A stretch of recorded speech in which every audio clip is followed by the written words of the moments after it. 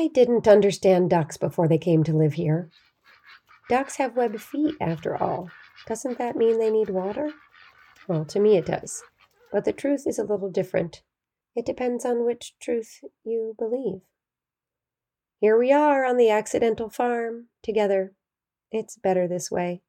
Talking to you about the farm gives it meaning and gives its meaning a shape. I think it would be a shame to have this little farm and not to share it. I also think it would be easy to take for granted. As I mine the characters, their interactions, the landscape, the infrastructure, and the work, more meaning emerges. And you know it too. It's not just me. You being here cements it. I want to share a review with you from Christine N. This is how we, Murphy and I, introduce reviews of the Accidental Farm podcast. Reviews must be celebrated. If you are generous enough to take the time to write one, which I hope you will, we need to spend some time being grateful. We are very grateful. Here is what Christine had to say. Your views about life events seen through the farm characters are relevant and very relatable. Your stories are talk therapy and not just about farming. I hope this encourages you to log your own review on Apple Podcasts for the world to see and to be inspired by. When ducks are ducklings, they are too fluffy for water. They have to be supervised when water is present or they will drown. Ducks. And this goes on for some time. Even when my ducks were full-sized, they were young and they still had a lot of baby fluff under their adult feathers. One day I came up to the barn in the middle of the day and 2 ducks were in the goat's water trough. By all appearances, they had been there for some time and were completely waterlogged. They couldn't get out. I lifted them out, of course. They did not complain or panic like they usually do when I get too close. I think they were just grateful that anyone could get them out of the water. A lot of people who would love to have ducks bemoan the fact that they don't have a pond. Homesteaders and other people with farm wisdom say you don't need a pond or water like that to have ducks. It's true. Ducks love water, but the water they need is this. Ducks need to be able to dunk their heads in the water over their eyes and nostrils to clean them out. That's it. That makes having ducks pretty easy.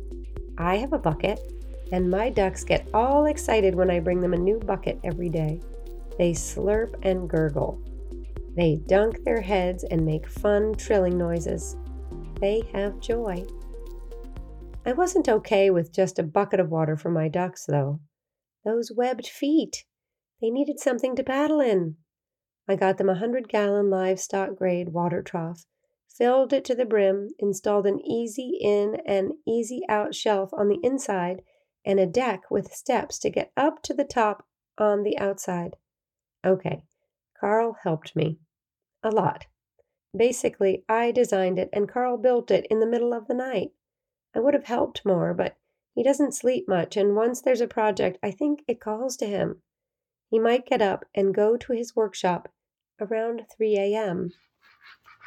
It took the ducks a while to learn how to climb the steps, but you should have seen them in the water, dunking and splashing and flapping their wings to coat themselves in water.